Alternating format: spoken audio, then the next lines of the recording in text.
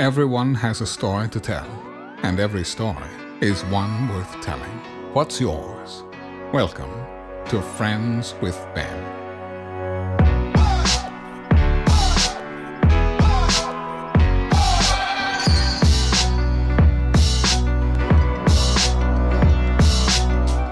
Welcome to Friends with Ben.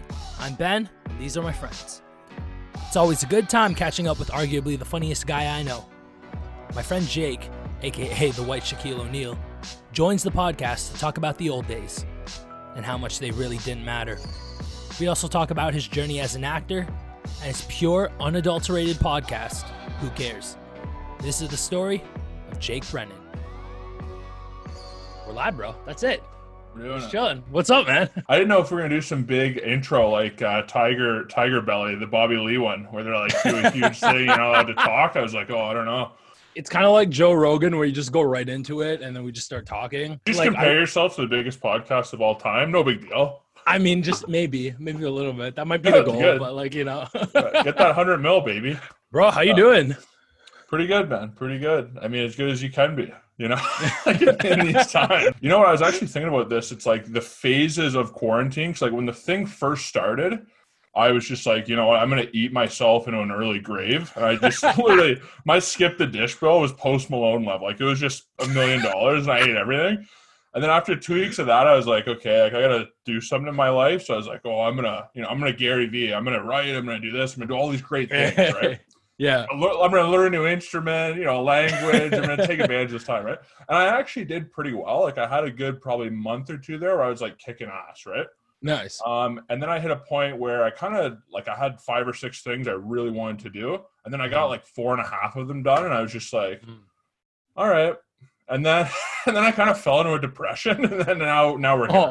Basically you just burned out.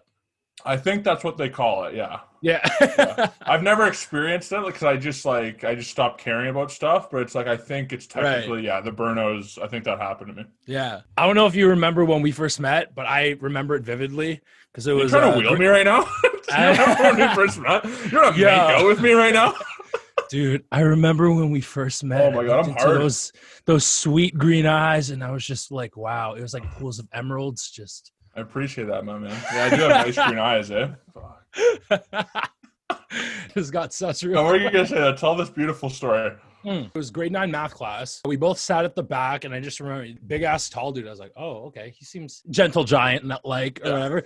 Then you open your mouth and you start talking. And I was like, yo, this guy's like the funniest guy I've ever met. I remember how much shit you used to give to Miss T all the time. I'm just like, this guy gives no fucks. Oh yeah, no, I've pretty much been a no fuck guy since I was born.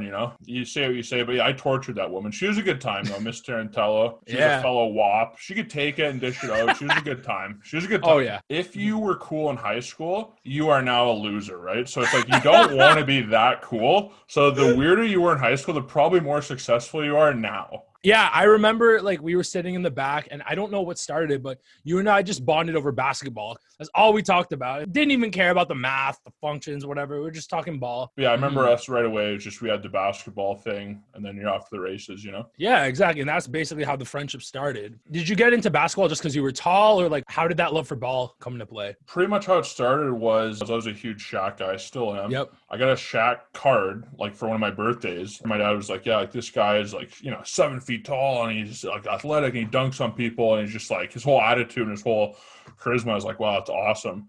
And then I remember this is like way back in the day, probably I think 2002. My dad used to like VHS record the finals. Like I'd watch the early finals like the next day. And it was like obviously Shaq and Kobe era. And then it was the Tim Duncan Spurs, which I always hated, which like that kind of got me into basketball. And I was just like, oh, dude, like I'm going to be 7 feet tall and just dunk on people my whole life. And then I just fell in love, man. I loved basketball from that day on, It's cool because that was like our like common interest and bond. But while we were both in high school, we kind of went on different paths. Whereas like I was on student council, did all the drama stuff while you went the more Steve Stifler jock route and I feel like that's what really started to shape your personality because you took that and kind of ran with it all the way to university. I kind of agree. Like, if you really look at it, though, I didn't really start partying or wheeling chicks or like doing, you know, cool douchey stuff until probably grade 11 or 12. Grade 11 or 12, yeah. For a 6'5" white guy, like I legitimately believed I was league bound. So like I literally I remember like,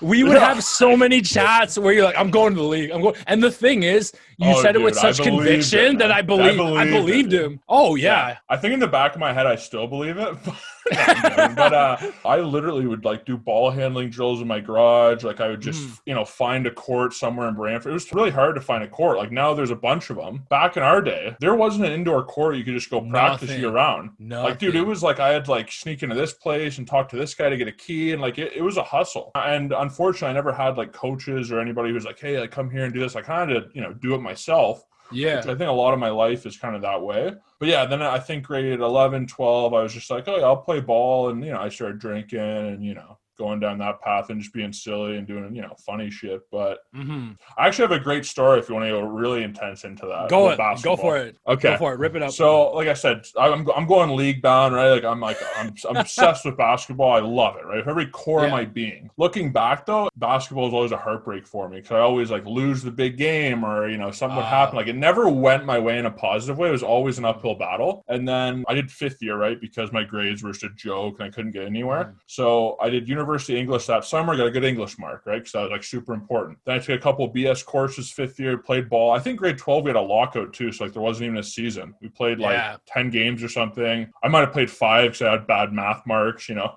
And then fifth year, it's like this is all the marbles, right? And I'm going on different visits. And I played in Waterloo that year. Jamal Murray was our point guard. He was younger than us, but he like played with us. We had a bunch of other guys who went like D1 and JUCO and stuff. And I was like the only white guy. So I was the token white guy, but I was like, you know, I earned their respect and stuff. It was the best year of basketball in my life. So I'm going to fifth year, conference, playing well, do all these visits, right? And I remember going to University of Toronto with my dad, you know, and he obviously knows my dream and support it and everything. We're at U of T, pretty prestigious school. The coach is like all over me. Like, you know, we do a workout with some guys and they didn't really have any big guys. So I'm pretty much dominating. Like I'm doing really well. And then they had a game that night. So we go to the game. The stands are, you know, there's 50 people there. This is before they had that new stadium. So we're there and this guy comes out and they're like, yeah, fifth year. I think his name was Alex Hill or something, right? He comes out, small forward, Alex Hill, Toronto, all-time leading scorer. And they just like give him a picture and they shake his hand. He's like, okay, great. And I remember seeing that and just probably the moment I quit, it broke my heart. Then they played the game, horrible team, nobody could rebound. And the coach was just like, oh, Jake, you could have helped us tonight. And I go, yeah, definitely. On the ride home, my dad's like, Jake, like, you know, U of T wants you. You can go to U of T, man. It's just cool. And keep in mind, like, I'm an only child. My dad, I don't even know if he graduated high school. You know, my mom went to university later to be a nurse. I'm not coming from, you know, 4 generations of Harvard, you know? So this is like pretty big for us, right? And then I go, Dad, I'm over this, man. Like, I'm not playing basketball 60 hours a week to get a plaque and a handshake, become a insurance salesman and get married to, you know, an ugly girlfriend and have kids. Like, that's not going to be my life. Which for a 19-year-old to say that is, wow, that's pretty outstanding, you know? And I was honest with myself as far as my dreams. Like, okay, I'm not good enough to go to the NBA. I'm good enough to play CIS or do whatever. And I'll probably be pretty good. But it's like, you have to be super dedicated to do that. Yeah. And then even after that, when that moment happened, I decided to go to Brock and I went to training camp. I played summer league. So I was still in my head like, oh no, you can play, right? And I remember there was one day like after training camp where I had to do a workout just on my own, like back home. And I was like, I don't want to be here right now. I don't enjoy doing this. Like, I don't want to play. And that day, combined with the U of T visit, I was just like, dude, you got to be honest with yourself. This isn't what you want. You know, it didn't go the way you wanted it. You put a lot into it, but the juice isn't worth the squeeze for me anymore, you know? I remember the first year at university was just wild because it was just like, oh, wow, this is how civilian people live. Like I always worked out, had practice, had tournaments, had games. I was like, yeah, exactly. Like, just the free time and everyone's like, yeah, do whatever you want. You have, 12 hours of classes all week. So you're like, oh my God, like it was just such a revelation, right? Yeah. It's incredible that you actually came to that revelation very early on, because I know a lot of people, especially who have those like big hoop dreams, they chase them until someone tells them like it's not going to happen. But the fact that you came to that internalization of like, I don't want to do this anymore. I just don't. Let me get it straight. You realize that when you were at U of T, all those hours that you would have put in, it would have just led to that moment. Oh, I got a picture, a plaque, and then it's done. And this was their best guy. Like, he did really well, right? Yeah. I just remember seeing that in my head and going, wow, so in 5 years from now, I can be there. Yeah, I'm out. And no disrespect to people that keep the dream going. If you want to play overseas, I know there's some semi-pro leagues now in Canada, like, where you get paid in, maybe Baconators and beer or something. I don't know. But it's like... if you want to do that, like, I'm not being disrespectful, like, do that, man. Do that until they don't let you on the court. I just knew for me, there's other interests I had and other pathways I needed to explore. And I think I kind of maxed out this one. And I go, okay, this is how good I can be. I don't really want to continue this, you know? Yeah. Like I said, that's great how you were able to be so honest with yourself at such a young age too. Yeah, like only I said, child, you got to be. Absolutely. Yeah. And for some of us, like myself, that's a revelation that doesn't come until, for me, this past year, where it's like, not sure this is what I really want to do. And then you kind of just come to terms with it. So obviously, once you decided, okay, basketball's not for you, going into your first year at Brock, tell me about what it was like. No more 60 hours a week of practice, no more tournaments, none of that. You have all this new free time to kind of rediscover yourself and what you really like. And like going back to what I was saying, you basically carried that Steve Stifler persona all the way into university. So how did you balance that with trying to figure out, okay, what do I want to do now? Okay, well, I'm going to say some real douchey, cocky stuff right now, but it's just the truth of life.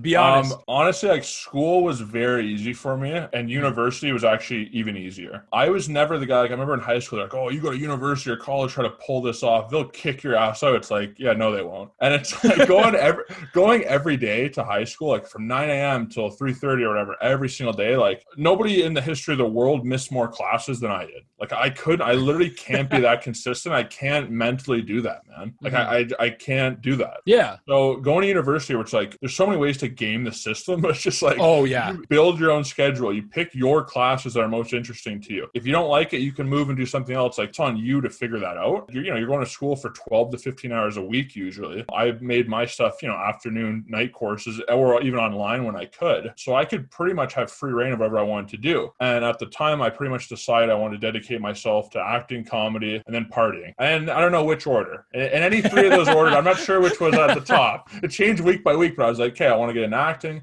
I want to do comedy, and I want to just give her and have, I want to make some memories here. So that was kind of my, Brennan's, what do they call it? Hierarchy of needs or whatever. Hierarchy of needs, yeah, that was kind of mine. And that being said, like, I didn't have anybody in the industry or in the business or anything. It was kind of just like, okay, well, figure it out on your own. And I did, I think, kind of. You're still figuring out as you go, right? It's a process. Well, yeah, the first thing was like, okay, I have to get headshots, I have to get an agent, I have to make up a resume. So that was a whole process. And then the first thing I ever booked was a Subway commercial. Subway commercial. Oh, I remember seeing that everywhere. It was on for 4 or 5 months, like NBA, football. It was on Sportsnet, TSN, YouTube. Like, I literally got a residual from that like a year ago. I got a ton of money from that, which was dope. I didn't really book any TV or movies, but I booked like 3 or 4 commercials within the first year and a half. Yeah, the President's Choice one, that was another national one. Yeah, that was on during the Grammys, I think during the Super Bowl. Like, that one was pretty ridiculous too. You were booking these big national spots. I was like, oh shit, this guy's doing it. Yeah, I was doing it. I pretty much had a ton of money like for a second here because so it's like, I'm getting all these commercials. I'm just absolutely bawling. I also got OSAP money and stuff too. I was a billionaire pretty much. Like, at that time, like, I literally was just like no dents, like all the money in the world. And I don't know if we want to get into this or not. I was living with a 35-year-old teacher who had like a teacher's salary and would like buy us bottles and buy us food. Oh, so shit. It's like the first 2, maybe 3 years, like, I literally had it better than anybody ever. I bought a car because my mom would never let me drive her car or borrow it or help me at all with the car. So I was like, I'm buying myself a vehicle right now. And I just went out and bought one like immediately. It was just a Jetta or whatever, but I felt cool doing that. Yeah. And then eventually that agent, he just stopped paying me. Like, he just kept a bunch of these checks in the last like maybe 4 or 5 months. I got a bunch of these residuals from like 2016 because this guy just like kept them. And so there's a bit of a problem there, but that's, that's the business, I guess. Obviously you came into that realization after basketball. It's like, okay, I want to get into acting, comedy. What sparked that with basketball? Like you said, it came with your dad giving you a shot card and showing you all the tapes. What sparked that love for like, I want to get into acting? I feel like there's multiple things. The first thing, like I said, only child. My dad always hooked me up with like, he never let me celebrate Halloween because it was like, the devil's night. And he'd tell me like all these kids were dying in Mexico and it made it terrifying for me.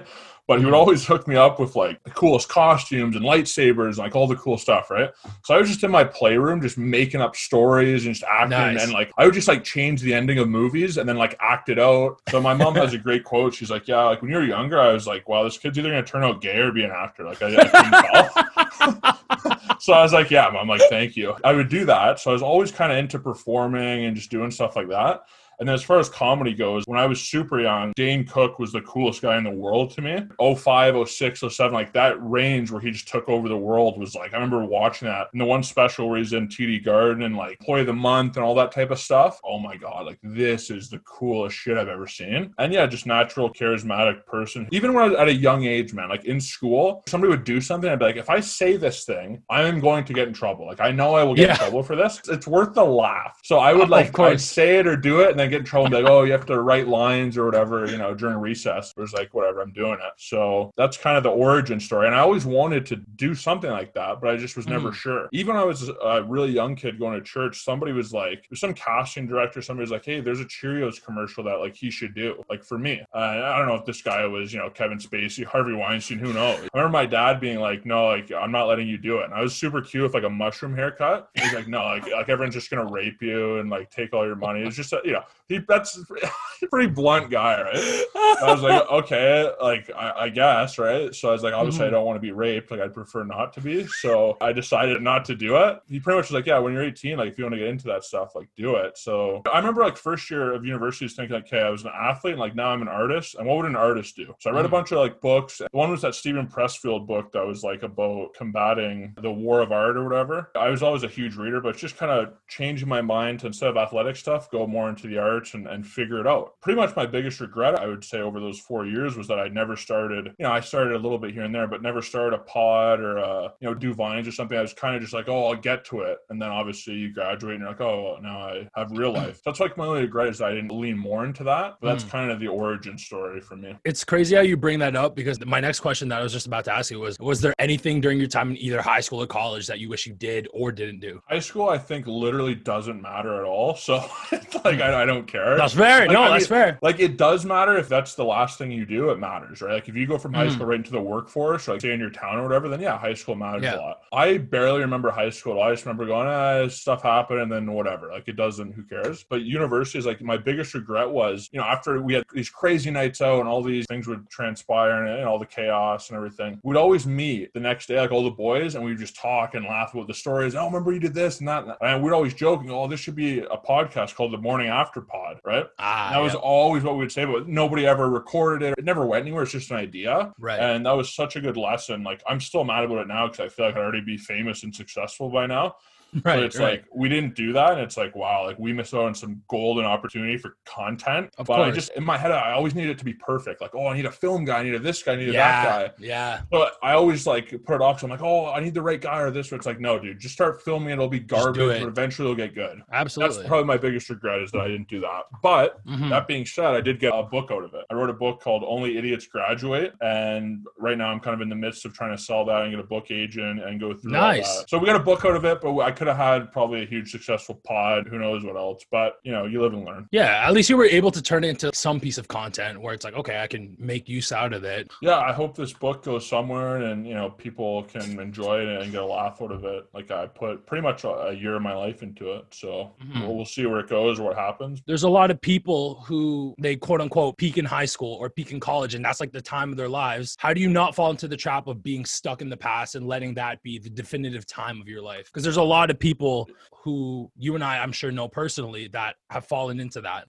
That's a great question because obviously, you know, with my buddies and stuff, we joke a lot about that. It's a funny joke and everything. One thing that I'm super thankful for, I'm the least addictive party person ever. Or you could say I'm the most disciplined partier ever. Like whichever way you want to go with it, because it's like, even when I partied and did that stuff, a lot of people around me partying and the whole lifestyle and going out and doing all that, they would let it take advantage of them and they like stopped going to class. They wouldn't hand you their work and they wouldn't, you know, do that stuff. What I did at the beginning of each semester, I'd make a file of all the dates of everything I have to hand in. So I would literally know third weekend in November, I'm not going out. I'm literally just going to hide in the library or hide in the study area and like just grind for 4 days and get everything done. So I was really good at like, I'll stay up all night. I'll fucking work on this. If I have to fake a doctor note, like whatever I have to do here to get this in, I'm doing it. As long as I take care of the school stuff, I will be able to do the other stuff. Or if I let the other stuff take over, well, then I'm just moving home and I'm a loser. And then even now it's like, I'm so happy I kind of got all those demons and that stuff out of me because I feel like a lot of people hold that in. And then when they're like 40 years old, married, hate their job, hate their wife, they just snap and then they start drinking or doing weird stuff where it's like, if I never drink or party one more time in my entire life,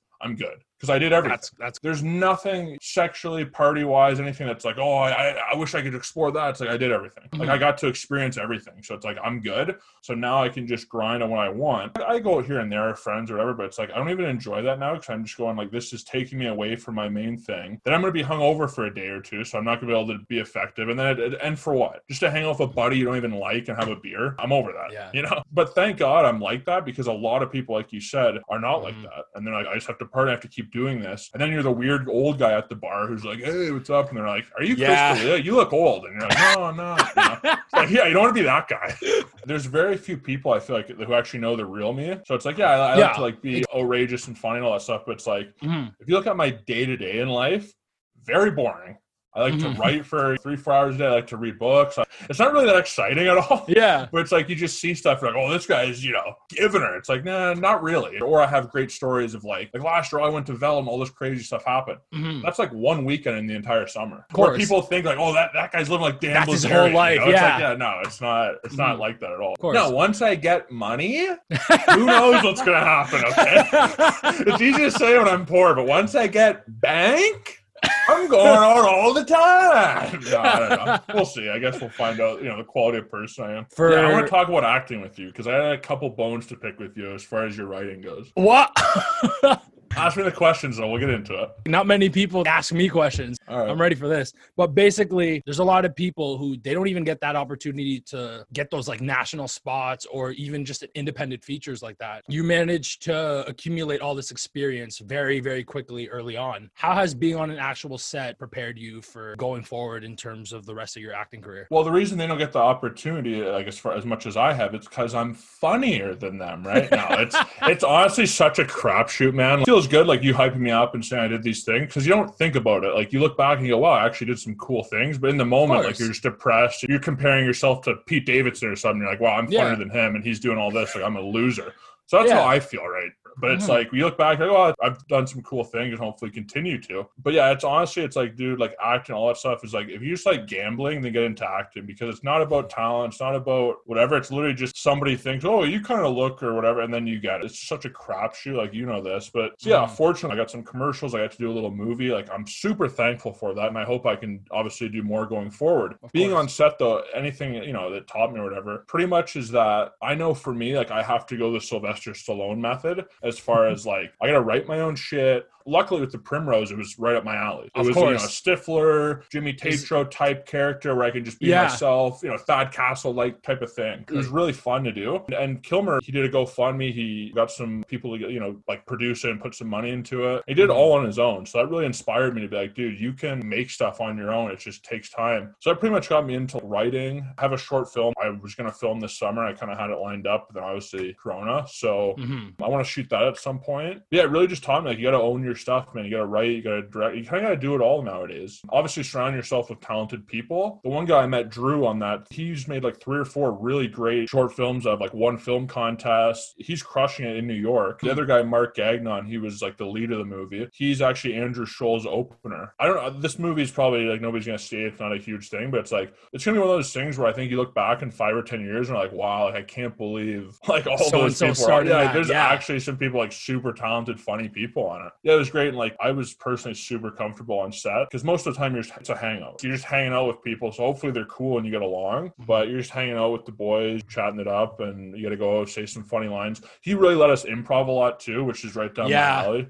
So I could really just go pure, Vince Vaughn mode and just give her. But yeah, I'm super fortunate and thankful for every opportunity. As much as you compare to other people and you're depressed and you think you're a loser. At least that's how I behave. But it's of course. I'm thankful. So yeah. I love the point you said that acting is essentially gambling, because one of the hard truths that I learned was it doesn't matter how talented you are, because a lot of it, like you said, is a crapshoot. Does that certain casting director see you in that role? Because I know so many infinitely talented people who all they're doing is community theater and stuff, and it's just because they haven't found that lucky break, so to speak. Yeah, that's the thing I wanted to talk about with you with one of your first articles you did, right, on your website. Yeah. What was it called? I Failed or something? Yeah, why admit I'm a failure. Yeah, great clickbait title.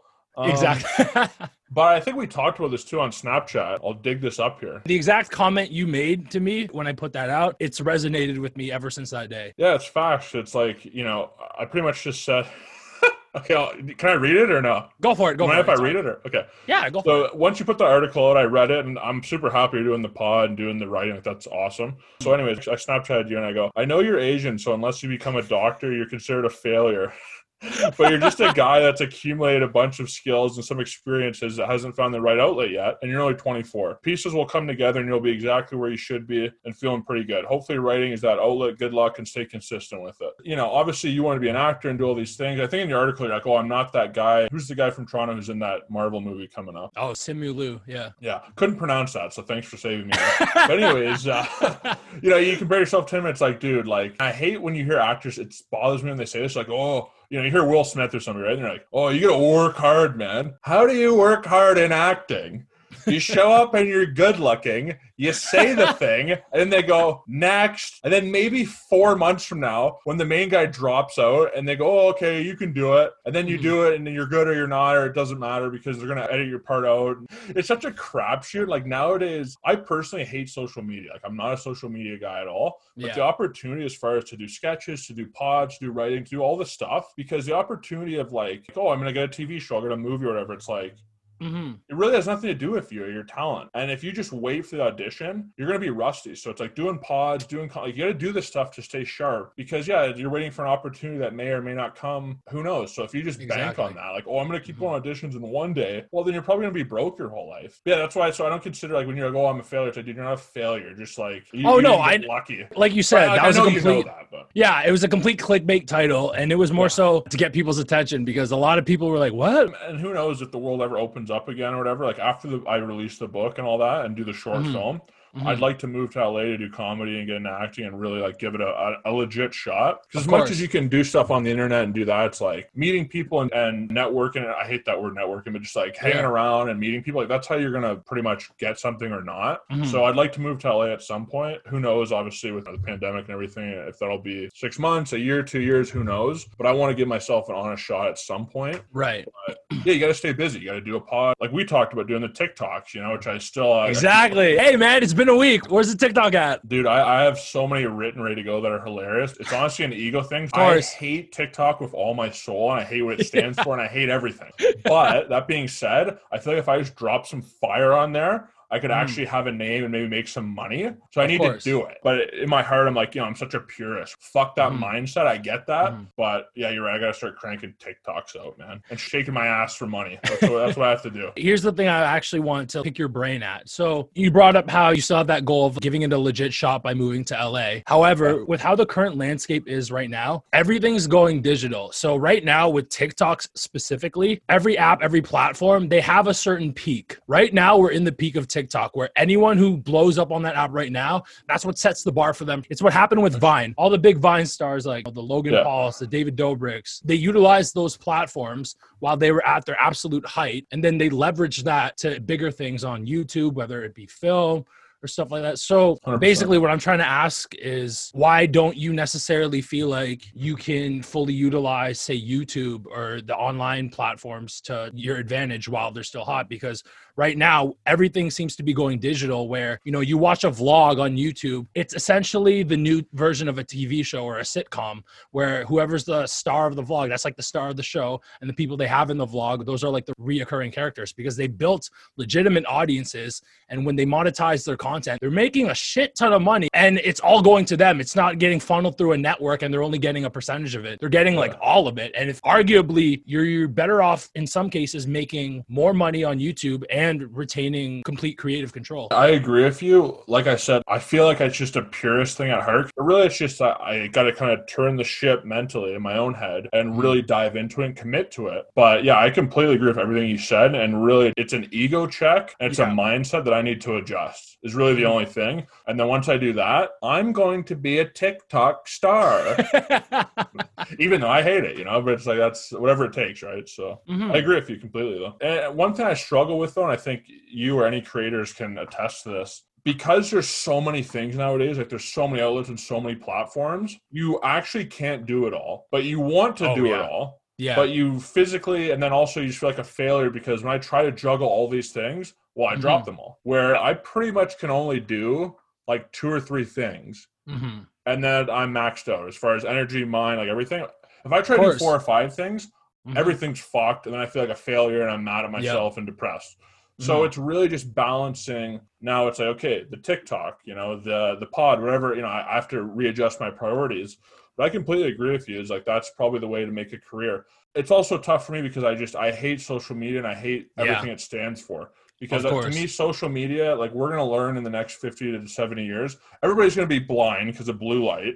And I delete all my social media during the week when I'm like writing or doing my stuff. And I just download it like here and there, look at it for 10 minutes and put it away. Because I used to literally waste 7 or 8 hours on this shit for nothing. Just get jealous at people because you see good looking people in cool places and they're all rich. And you're like, wow, I'm a loser.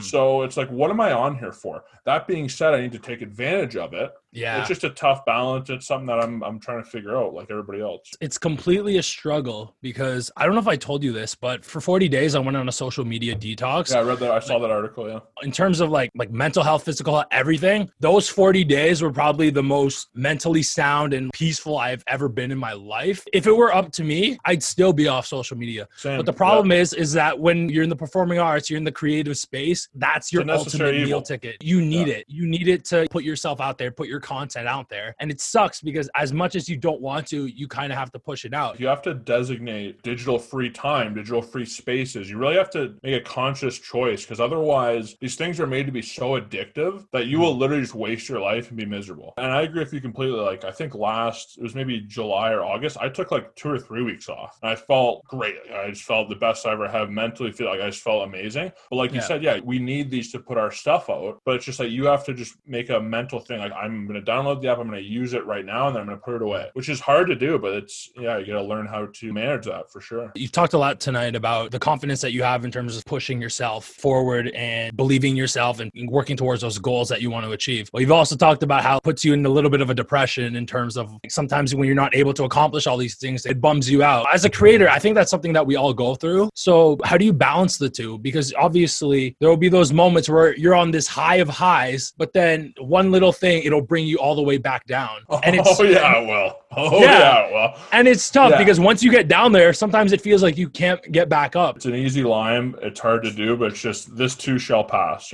It's like if you're feeling great, enjoy it because you're not always going to feel that way. When you're feeling like, oh, fuck, man, like I'm such a loser, that'll pass too. And there's no real answer to it. Like I deal with this stuff. I think everybody does to some extent, but it's like this too shall pass. And it's such a battle because part of yourself, you want to push, you're like, oh, I want to be great. I want to do all these things. I want to take over the world, And I'll say this, like, and this is going to sound funny, but it's like, I truly believe like by 25, I was like, I'm going to be Eddie Murphy. Like I'm going to be Vince Vaughn. I'll be a movie star. I truly believe that. And, now I'm 25 and it's obviously hasn't happened yet. And then I look at somebody like, Pete Davidson. Yeah. I absolutely hate the guy, but, but it's just like those type of things. It's like, okay, that's fine. I can feel that way for like a day, but if I waste a week or two feeling that way, then I actually am a loser. I think the only way to not feel that way is just the work. Ultimately, I hate saying this, it's cookie cutter, but you got to focus on the process. You're doing the YouTube thing, and I've been doing it for a few months now. It's like, dude, the views and the subscribers are absolutely depressing.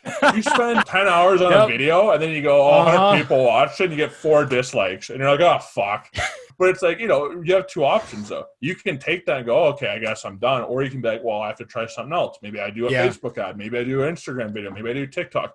You just gotta keep fiddling with it because eventually it'll work out or it won't, and then you can kill yourself. But either way, no, I'm joking. Don't do that. Oh my God.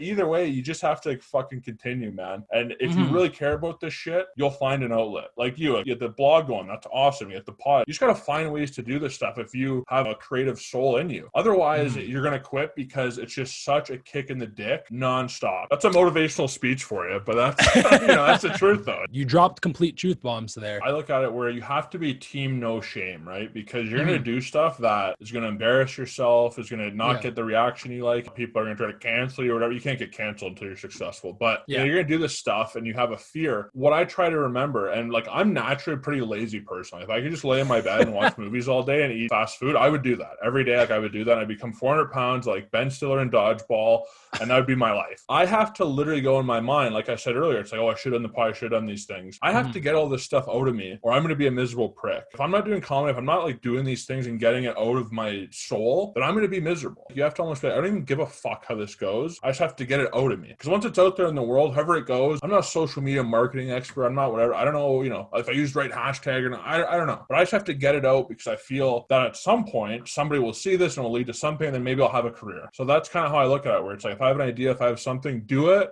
because I kind of have a perfectionist mindset, which isn't good. You don't want that because you're going to make this perfect. No, dude, it's disposable content. Just make whatever you want. Throw everything to the wall. If one of them sticks, look how successful you are. But if you try to only, I'm only going to throw one thing at the wall, well, then you're going to be a failure because it won't work. Where if you throw 10 things, well, then maybe one will work. So that's kind of how I try to think. But yeah, it's a struggle, man. It can be very depressing if you look at, you put something really funny or something you really enjoy, and you're like, 3 people liked it. And you're like, oh, why am I even doing this? But it's like, that's how everybody started. That's literally everybody ever. Nobody cares until they do.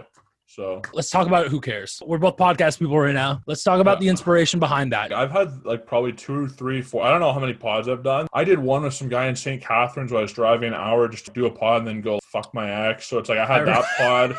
Never went anywhere. I just used it as an excuse to go see her, a nightmare scenario. I had another pod with like other buddies like Cam or Rich who just like, we would do pods and like not release them. So like, oh, these are test ones. It's like, what? Like, what do you mean? Like, it was just a stupid mindset. Pretty much I got to a point, man, where like I was just losing my mind at home and I was like, I just have to put something out. It always sucks too because like doing a solo pod where you're just talking about webcam for whatever is the hardest thing to do in the game. Hardest thing to do.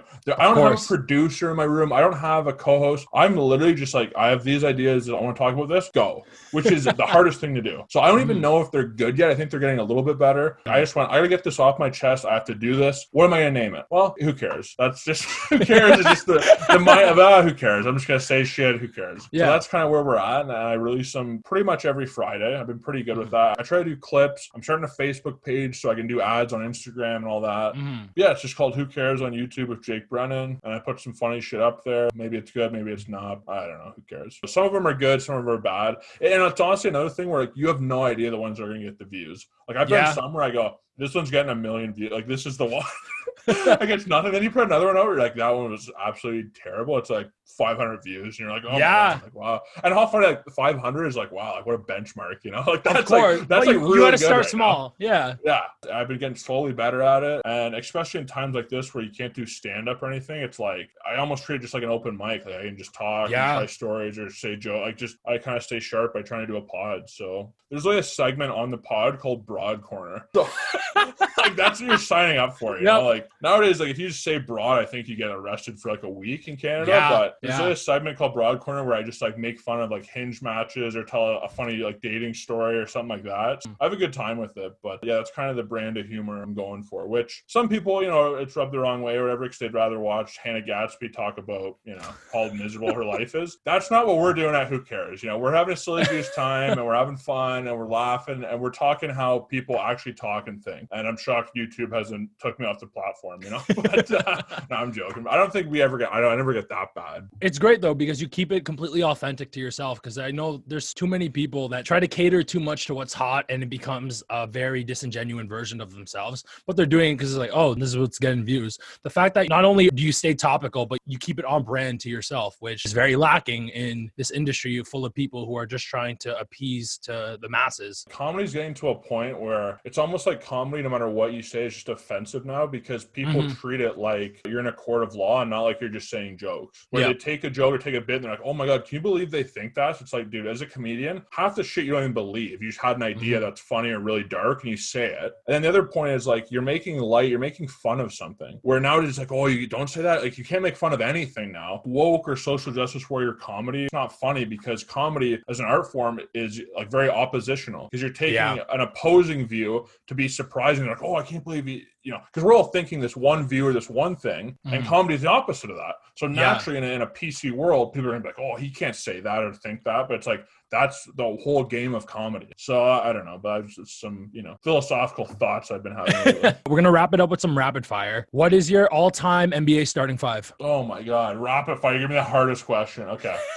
do I have to do by position or just any five? It can be your favorite, who you think's the best. Any combination. I personally like if I just have 5 LeBron Jameses, but that's obviously that's not a good answer to the question. So at point guard, I'm gonna do a pass first guy. I'll probably go Magic. Shooting guard, I gotta go Mike. Small forward, LeBron. LeBron. Power forward. I think we need some shooting, but we could use some defense. I don't know. I'm not going Tim Duncan because I hate him. So I'm going to go, honestly, it's between Dirk or KG. Because if I want the defense, I go KG. If I want the outside shooting, I go Dirk. And I'm a huge Dirk guy. Had his jersey. Love the guy. For the sake of the argument, we'll go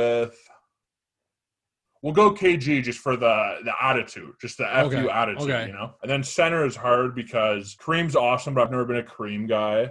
Shaq, obviously amazing. And then it's pretty much between Shaq or Wilt. And probably go Shaq. So, yeah, that's my 5. Okay. What would your all-time personal favorite be? So it doesn't have to be like your best players. It can be like my favorite 5. Yeah, your favorite 5. Yeah. Okay, favorite 5. Point guard, probably Iverson. I remember watching him just being like, wow, that guy, for a little guy who's just like this, the attitude, the sleeve, the hair, everything. It's like, he's the best guy ever. And then shooting guard, you know, RIP to Kobe, but I never liked him. Like when he played, I always hated him. I hated him with a passion. Once he retired, he became like a friendly uncle to everyone. Like, oh, look what he does with his kids. Everyone loves him. But when he played, dude, I hated that guy.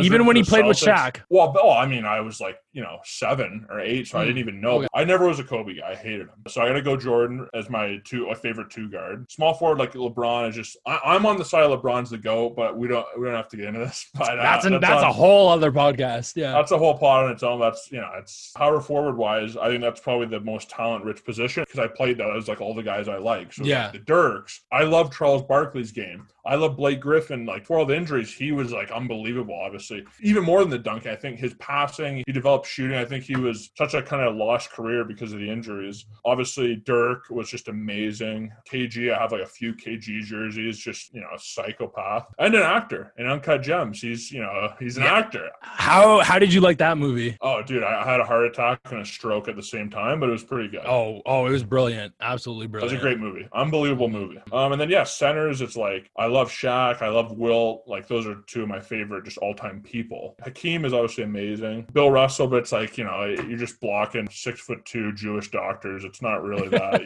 Like what are we doing here, I'm not trying to take away from it, but it's like the local pharmacist you're dunking on. It's like, this isn't like the real, I don't know. But it's not his fault. You can't affect who you play. But I think those guys, if you put them in today's world, like a Bill or a Wilt Chamberlain, they'd be all-stars. Like without a doubt, they'd be all-stars and be really good. But it's just their stats and they're like, 11 title. It's like, well, you obviously wouldn't do that now, but they obviously are still great, would still be all-stars. And I think what they did socially too, like Bill Russell, Boston, obviously a very racist place at the time and maybe a little still now, but it's like that guy went through a lot, man. Like went through a lot of shit. And even I was listening to that one pod, like when Martin Luther King died, like if they were going to play or not, and he was going to go to that speech, and like that guy did a lot for the community and like just for the culture as a whole, like even more than basketball, right? So rapid fire, I feel like I just talked for 2 hours.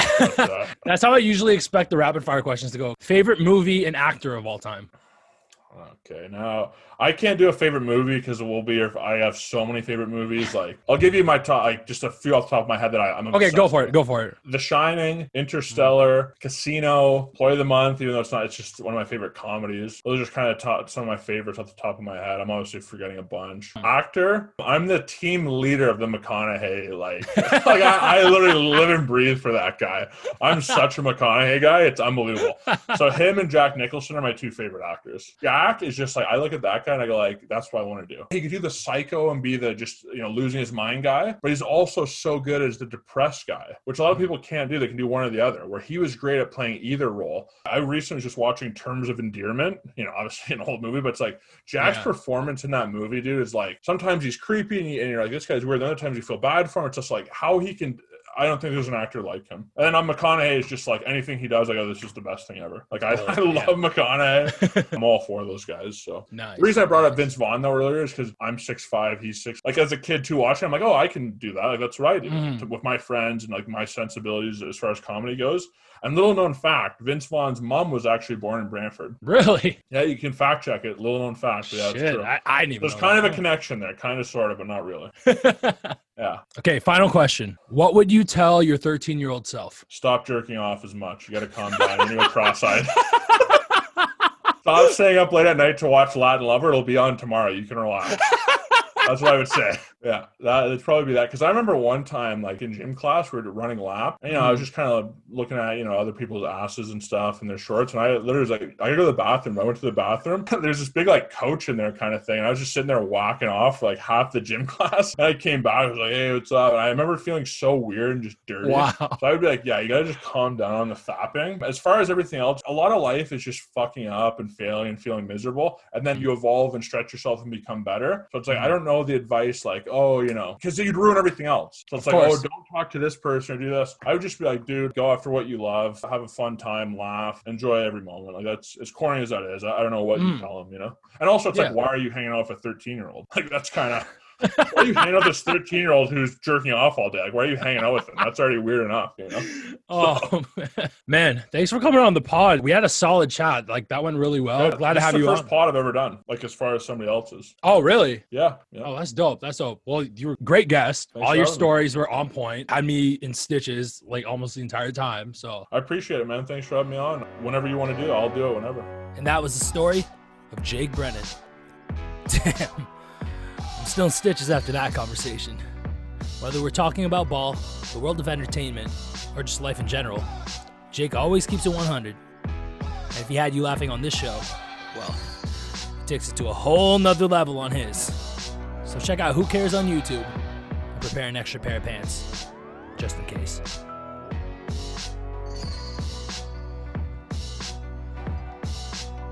If you liked the episode, feel free to like, comment, and subscribe if you're watching on YouTube. And if you're listening on Anchor, Spotify, or Apple, feel free to rate and review. Thank you for tuning into Friends with Ben, and we'll see you on the next one.